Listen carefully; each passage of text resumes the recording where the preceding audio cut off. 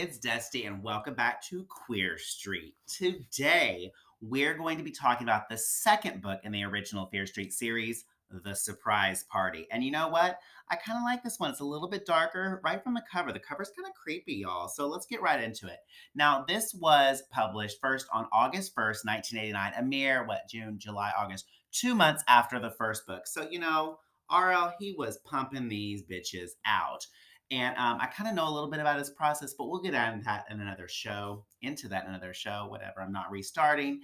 But anyway, this book comes in at 168 pages. And let's talk about this blur for a little bit. I'm going to read you the back, okay? It says, Playing for Keeps is the little subtitle. It's been a year since Evan died in the Fear Street woods, a year since Ellen moved away and the gang, finger quotes, you can't see him, but finger quotes, split up.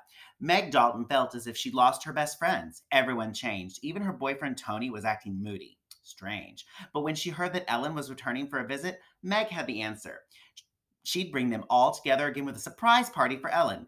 That's when the terror began. The phone calls, the threats, the bizarre acts of violence. Cancel the party or else, the whispered voice on the phone told her. Meg was scared, and with good reason. Whoever wanted the party stopped would try anything, even murder. But why? The dark Fear Street woods hold the answers if Meg dares to discover the truth. Bum, bum, bum. Again, I'm pretty sure there's a soundtrack for it. But then on the little bitty tagline on the front says, it was just another party until the threats began. Now, this one, like I said, it's got a really creepy cover. So it's all very dark, kind of like the first one. Still got that great, awesome Bill Schmidt classic pulpy, vintage vibes. It's a like a mansion, and it's all dark and a little foggy because that's what's scary. I mean, fog is fucking scary, especially if you live in Shadyside. And there's you see the silhouette of a man kind of approaching it, and there's lights on the house. So it's just somebody approaching this party. There's some rave going on, all these Shadyside teens about to get their asses butchered. Anywho, let's get into it. So like the back says, we got our main character, Meg, here. But before we get into the story, the book actually has a little bit of a prologue written from the killer's point of view. And this is kind of neat. I like these kind of things. When you have the killer's point of view before you know who they are, you kind of get them. And Stein does this in a couple of books, as you'll see as we progress through the series. But he does it first here, and we find out this is when Evan died. So this is when the killer kills Evan, and we find out that it was not a tragic accident, as all the characters seem to think. And then we flash forward to the present day. We've got Meg. She's all sweet. She's happy, and she's riding along on a bike with her boyfriend, Tony, who's a bit of a whiny, moody bitch, but we'll get to that in a minute. Her friend Shannon, who again, y'all, when I talk about these dated references, the last episode, we had a friend that looked like Cher. This time, oh shit. No, it's not Shannon. Hold on, I get to that in a minute. Anyway, we've got Shannon and her boyfriend, Dwayne, and then Shannon's younger cousin, Brian. And then the dead guy, Evan, was Shannon's brother. So he died a year ago, and we're going to get to that. It's Ellen who I want to describe about. So Ellen is coming back to town, their friend. So a year ago, something happened. There's some big, obviously Evan died. It was some tragic accident. He and Ellen were dating and in love, and you had Meg and Tony were dating, and then you had poor old Shannon. I guess she didn't have a boyfriend. And then Evan died, and it was all mysterious, a tragic accident. It's horrible. And Ellen couldn't handle it, and she moved away. And since then, Meg, it's just their friends fell apart, because, it's, somebody died, your best friend dies, a tragic death, you're in high school, even though you're in Shadyside, it's still going to affect you. You never think it could happen to you. It's likely going to happen to you because you live in Shadyside, but it could happen to somebody else. Anywho, so Ellen's coming back, and Meg is super excited about this. Shannon, not so much. Everybody seems a little on edge about Ellen returning. It never really says if she's kind of like a bitch or why, but everybody is kind of has mixed feelings. But not Meg. She's all like, woo, let's throw this party. We're going to welcome her back. And everybody's like, okay, Meg, but whatever, I love this part because it gave me total Pretty Little Liars vibes at the beginning of that series where you have somebody coming back and somebody who's supposed to be dead. Oh, it's fun. Anywho, so Ellen's coming back, and y'all, like I said, this is what I meant to say earlier. I got so excited because it's not Cher this time. This time we've got Ellen being described as looking like Daryl Hannah. Y'all, I'm nearly positive. Hold on. I'm going to pull up the Wikipedia because I got to find this out. And I bet this is when Splash came out. And y'all, I love that movie Splash because, you know, Ariel is my favorite mermaid. My favorite mermaid. She's my favorite mermaid, but she's my favorite Disney princess. Who didn't want to be Ariel? I know I did. And I'm going to look up Daryl Hannah. And I bet that Splash came out in 84, Roxanne came out in 87, and Steel Magnolias, that's a whole topic for another post, came out in 89. So Daryl Hannah was pretty big, you know. So if you're kind of any, you know, if you remember from then, you kind of get a vibe of who Ellen looks like. Very fresh faced and blonde. So I love that. I was like, yes, here we have this vintage description. Cher, you know, versus the dark, good look, dark, you know, Cher looks with long hair and the, oh, there's another Cher impersonation for you. And now we've got Daryl Hannah. So Ellen is either a mermaid or a really dorky hairstylist. Either way, she's moving back, and Meg wants to throw this party. So the surprise party is going to be to welcome her back. She's just here for a little time. She's going to be staying with her aunt, and they're going to surprise her because, you know, that's what you want to do when you have not seen somebody in a year and they left under mysterious circumstances after the horrible, tragic death of her boyfriend and your friend's brother. You just surprise the hell out of them. And, you know, that's what one does. So, but as soon as she decides to do this, that night she goes home and she gets a phone call that says, don't have this party. They're angry. They're threatening her. Do not have this party. And she's all like, whatever, you know, because she's got to welcome her friend back. So she doesn't really think much of it. She kind of thinks it's a prank. But then the next day she goes and she starts telling, like, I got this weird phone call. And everybody is still kind of nervous and antsy about Ellen coming back. But Meg, she's excited. So she's got these invitations she's already made up. She is super excited. She talks Shannon into it again. And Shannon's dad is, I don't know, like some kind of, I forget what he does. But anywho, he's making over or like redecorating the inside of this big scary mansion in the Fear Street Woods. So of course, that's where we're going to have the surprise party. Why not? Why not? So they plan it and they're getting ready to go. And Meg is excited. Bless her heart, that poor innocent dumbass. And everybody else is just like, I don't know. And then right away, we're getting total creepy vibes from Brian because he's the one that found his cousin Evan in a tragic accident that we have not found out what it is. They just keep calling it a tragic accident. But Brian found him, and he's he's got kind of like creeper stalkery vibes because he's spying on them, you know, that, and yeah, he's just, I've lost my words. Oh my gosh, but I'm too far in to restart this. So Brian's got these creeper vibes because that's what he's spying on Meg talking to Tony about this party, and then he quick runs away when they see him. Well, another cool part about this is there are lots of characters that are in the backgrounds of these books throughout this. And here we meet Lisa Bloom. She is a character in all these, and she's, I love Lisa Bloom because she is a gossip. And so she knows all the gossip. She's always in the background of all of these, a lot of them. And I love her. So we first meet her there. So I just think that was cool because the more you read them, you get to know these like random characters that are in these as the side characters. And they're just fun. I love that. And I don't know, I picture him having like this huge web on a wall, you know, of all these characters so he knows to bring them up and who's died and who's been killed and who's crazy. I love it. Anywho, so at the end of the day, you know, Meg's all excited. She finds in her locker another creepy ass note saying not to have the party, and the invitations are all cut up. So Meg, as one does, decides, I'm going to make a list of all the suspects. Turns out it's all her friends because, you know, who else is going to do it? Not everybody knows about this party. You know, it's just, you know, the friends and a large chunk of the school. They're all coming. Who could it be? But everybody at the top of her list are her friends. So we've got Brian, of course. We've got even her boyfriend, Tony, even her best friend, Shannon, even, Shannon's boyfriend, Dwayne. Everybody's a suspect except for Meg, because she's the only one getting these crazy notes. Or is she? Turns out Tony gets a note too. And so that throws Meg off. She's like, well, oh my God, it can't be Tony because he got a note.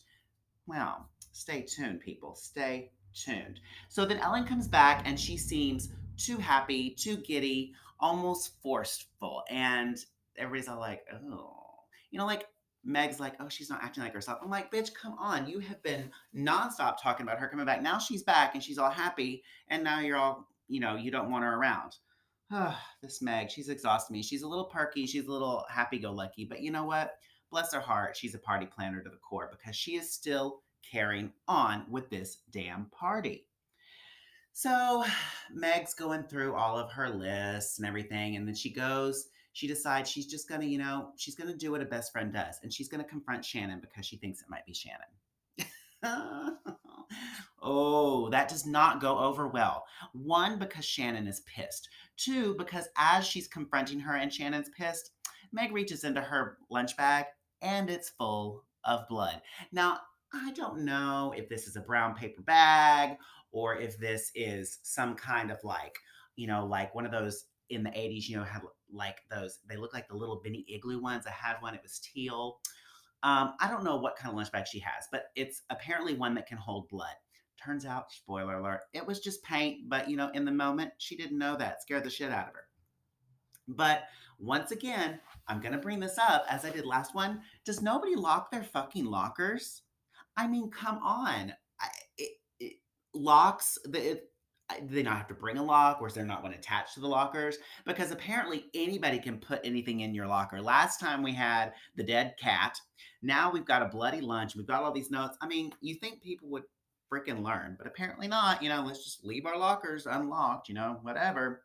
Anywho, so she's completely freaked out by this, as one is, even though it's just paint because it got on her sweater. What a drag. So we're about halfway through the story now, and Shannon finally forgives Meg. They make up. Shannon understands Meg's just freaking out. So they make up. But now Tony and Brian have disappeared, and we don't know where they are. So Meg gets a search party ready to go with her dad and Tony's dad, and they're looking for him. And then, because bless her heart, this bitch goes and ends up getting lost in the damn Fair Street Woods herself while everybody's on this search party looking for these. Well, someone sneaks up behind her, and I have this note I forgot. I love this. It goes, I don't know if I missed something or why this is there, but it is so funny to me. So somebody comes up behind her and whispers in her ear, obviously to call off the party. But she mentions that she smelled onions on the guy's breath. Now, if I'm lost in the Fair Street Woods, and this is not my first, second, or third time being threatened about my party, and I am just been like grabbed, I don't know that the person's nasty, funky dragon breath is gonna be first on my list of things to notice. But you know what? Maybe I don't know. They say you smell burnt toast when you're gonna have a stroke. Maybe you smell onions when you're about to be attacked. I'm not sure. I've never been attacked in the woods, but if I am, I'm gonna be sure, I guess, to pay attention to their breath. Anywho, so they push her down a ravine, and as she rolls down there and wakes up and regains consciousness, she finds Brian, and this poor dude has been beaten the hell up. But then in walks Tony. He's like, oh, I found you, Brian. I found you. It turns out they were playing some weird ass wizards and warrior game. And now I was a dork. I will say that I was not the what do you call that? Dungeons and Dragons. So I'm thinking that's kind of like what it was. Just my vague references. But so Brian confesses that they were out there, and our Tony confesses that they were out there, and then Brian fell, and so Tony went to go get help. Hmm. And then that's how he got there. But now Tony's back, and Meg, of course, innocent as she is just glad that everybody's okay. Brian's not dead. Tony's not dead. And then Brian starts acting really weird. And so after they all go home, later he calls her, and he agrees with Tony's story that they were playing this Wizards and Warrior game. And he starts saying, you know what, I've been calling you. And Meg is like, wait, what? Back it up. She's like, you've been calling me? He's like, yeah, I've been calling you. I've been trying to tell you. And she's all like, oh my God, it's Brian. He's the one. And turns out, though, that's not why he's been calling her. Kid you, I shit you not, people. He says that he has reached the 4th level of wizard power, and that he believes he's finally able to contact Evan and call him back from the dead. And so he was he was calling. I know you heard that right. So things gets a little bit batshit for a little bit here. Poor Brian. And so he was calling to warn Meg about that he thinks he can contact Evan and find out what happened and that he's doing it. So Meg was all, nervous, but now she's happy because Brian is not the stalker that wants to kill her and call off her party. But now we still don't know who it is. Okay. So then Meg calls Tony and she's all like, Tony, look, I just got off the phone with Brian. He was acting weird. He called, and Tony's like, "Wait, he called you? What? Oh, what? Okay, well, tell me about it tomorrow. We're gonna go on this date. We're gonna go to River Ridge." Which, side note, River Ridge. Sorry, I don't really normally have problems with my R's. River Ridge was the little suburb of New Orleans I lived in when I lived there, so I have a personal connection to the story here. But anyway, um, River Ridge is obviously a ridge because Shady Side has everything. They've got beaches, they've got lakes, they've got ravines, they've got woods. They also have cliffs and River Ridge, of course, which is the local lovers lane. So Meg instantly forgets all of her concerns about being stalked. She forgets about all the notes and the bloody lunch and being attacked in the woods and the horrific onion breath because, oh my God, Tony's going to take her out to Lover's Lane and they're just going to have a little date. Bitch, please. Anywho, it was the 80s. It was the late 80s, early 90s. It was a kinder simpler time unless you lived in Shady Side, then it was fucked up. But, so, cut to Tony, where now Tony's point of view, he freaks out because he is upset that Brian has confessed that he knows that Tony killed Evan. Bum, bum, bum. I know, right? You didn't see that coming. Actually, you probably did because I'm totally getting like Scream Skeet Ulrich vibes from Tony. Like, you think he's going to be in it, and then they're like, no, he's not. And then you're like, yeah, he is. And they're like, no, he's not. And then, bam, he did it, just like Scream. So I'm totally getting those vibes from Tony. Plus, he's just kind of whiny.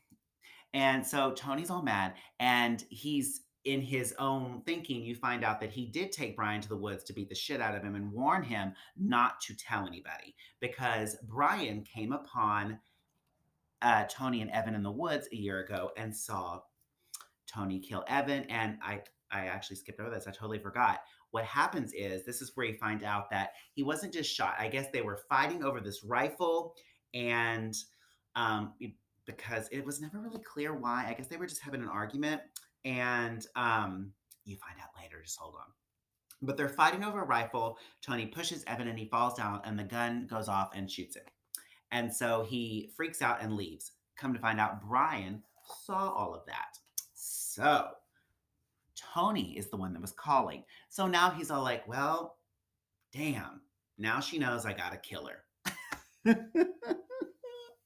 So his plan now is to take her up to, River Ridge to the Lover's Lane place and then push her off the cliff. That's his big plan because he's freaking out. So after this, we have Ellen and Shannon and Meg meet up, and they remember the fun they had when they were little, and they play this game called, and I shit you not, I'm only telling you this because it comes into play later, called Eek a Mouse, basically where they would try to outscream each other. And yeah, right? I know, right? Insert screamy sound here. But like, they have this little sweet time where they're reminiscing their friends, but then they all leave it realizing, a lot of time has passed. And it's kind of sad. It was kind of bittersweet. Meg realizes that, like, they're not as close as they were. Death will do that to you. It will drive people apart. Okay, so Tony picks up Meg. They go to River Ridge, and she's all like wanting to snuggle. It's cold. And he's just thinking, okay, push her, push her, push her, push her, push her this whole time, and he can't do it. So he wusses out, and he's like, I can't do it. So he's like, I'll handle her later. Night of the party comes. It turns out it's that surprise party at the mansion. Ellen comes in, and she actually is okay with it, because you're coming back to Fear Street, into this big ass creepy mansion in the Fear Street woods. It's a year anniversary of your boyfriend dying. Of course you want the shit scared out of you by all of your closest friends. But all seems to be going off well. The party's a hit. Meg seems to be happy with herself. You know, she's going to win Party Planner of the Year. She's got a bright, shiny career in it ahead of her until Brian stops the party and announces that he's reached the fourth wizard level. I shit you not. He does it again. And Meg's all like, oh my God, he's off his fucking rocker. And he says he's going to bring back Evan. So he says this and out walks Evan. Insert dun dun dun sound.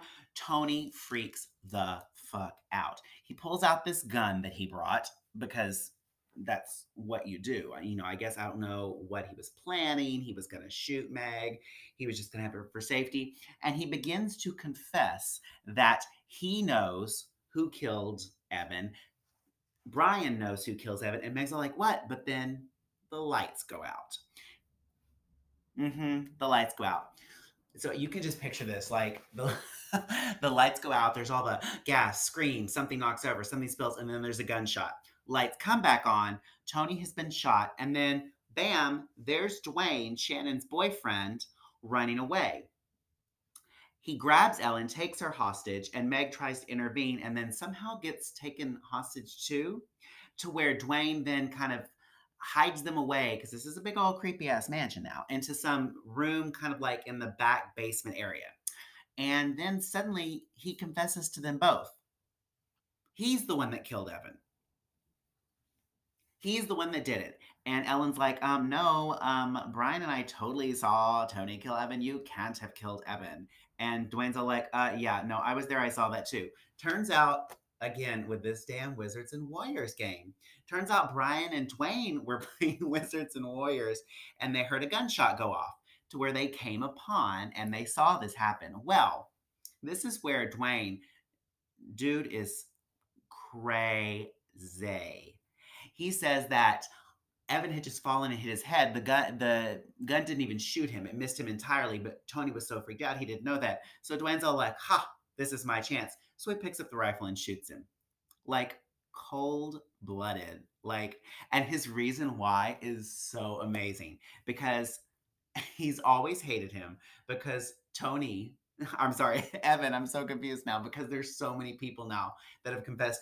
I'm like, how many people want to take credit for killing someone? To me, if it were me, I wouldn't be announcing it. I would be denying it till the bitter end. But no, apparently everybody wants to have killed Evan. So it's cool. You know, it's cool. But so he's always hated Evan because Evan would never let him date his sister Shannon. He was never Dwayne was never good enough for her, and so he just like, you know what? Here's my chance. I'll get rid of you. Well, I mean, technically it worked for a year. He killed Evan and got with his sister Shannon. So up until now, things are going great. So remember, I told you to think back to that Eek a Mouse game. So they're sitting there. He's crazy and babbling about all these things. And the girls are like, wow, shit just really took a left turn here.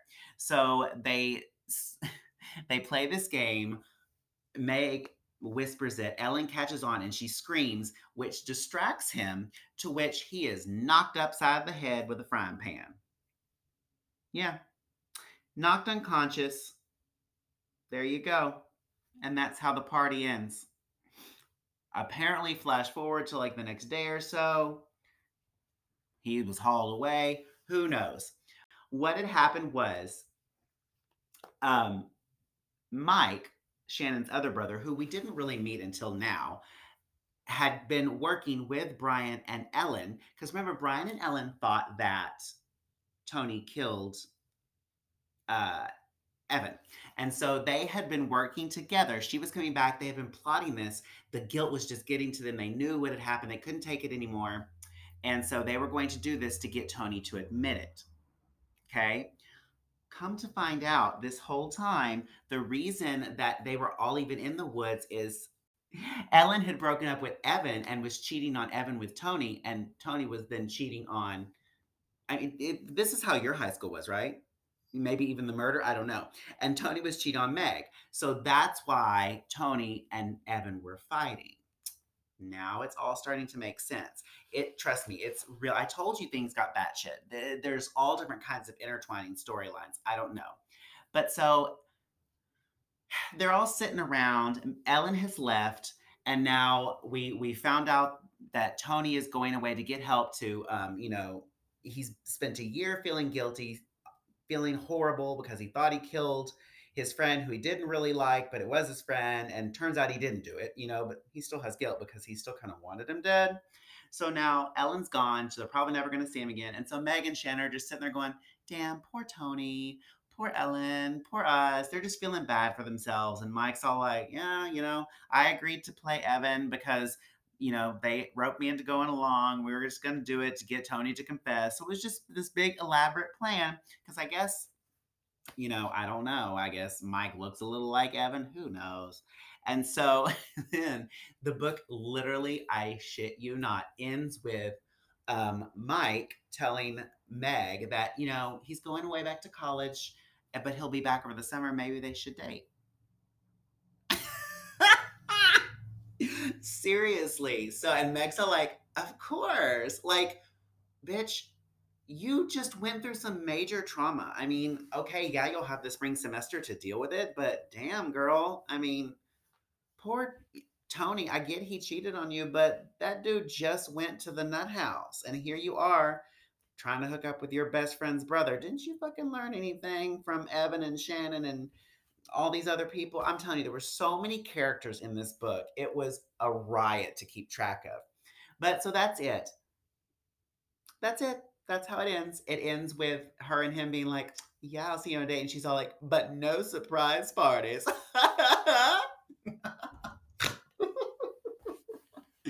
Oh, so that is the surprise party. And I'll tell you, I rated it 4 stars. I won't respond to that. I wasn't talking to you, Siri.